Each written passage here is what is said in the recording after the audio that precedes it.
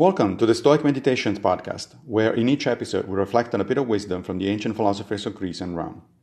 I am Massimo Pigliucci, a professor of philosophy at the City College of New York, and I will guide you through this reading.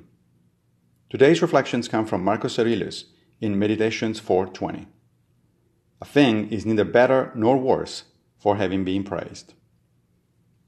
Today, April 26, is Marcus Aurelius' birthday. He was born in the year 121 of the current era. So it is only appropriate that we talk a bit about one of his reflections in the Meditations. He is expressing a simple idea, almost trivial if you will, and yet it is something that we so easily forget, especially when the thing that is being praised is something we did, or our own selves.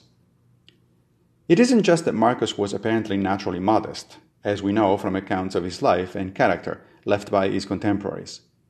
It's that he is expressing a crucial Stoic precept. Do not seek praise, since praise does not make you a better person. Improving your character makes you a better person, and that is something you have control over, while you certainly do not control the praise that others may, deservedly or not, pile on you. The converse of this Stoic precept is the symmetrical idea that blame also does not make something worse.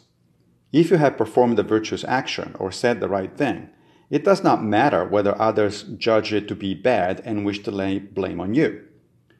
It is their prerogative, of course, but it is also literally nothing to you from a Stoic perspective, since it's outside of your control. One caveat here, as usual. Do not take any of the above to mean that you should ignore sensible advice or criticism from others. As people who strive to be reasonable, we want to learn from others' opinions, when they are well-founded. But ultimately, their opinions are theirs, and it is up to our faculty of judgment to assess the usefulness or not of what they say. So, to celebrate Marcus' birthday today, pay special attention to instances in which people praise or blame you. Look at them from afar and ask yourself if you, in fact, deserve the praise or blame. Learn from your reflections and keep focusing on the task of becoming a better human being. Thank you for joining me for another Stoic meditation. I will be back with a new episode very soon, fate permitting, of course.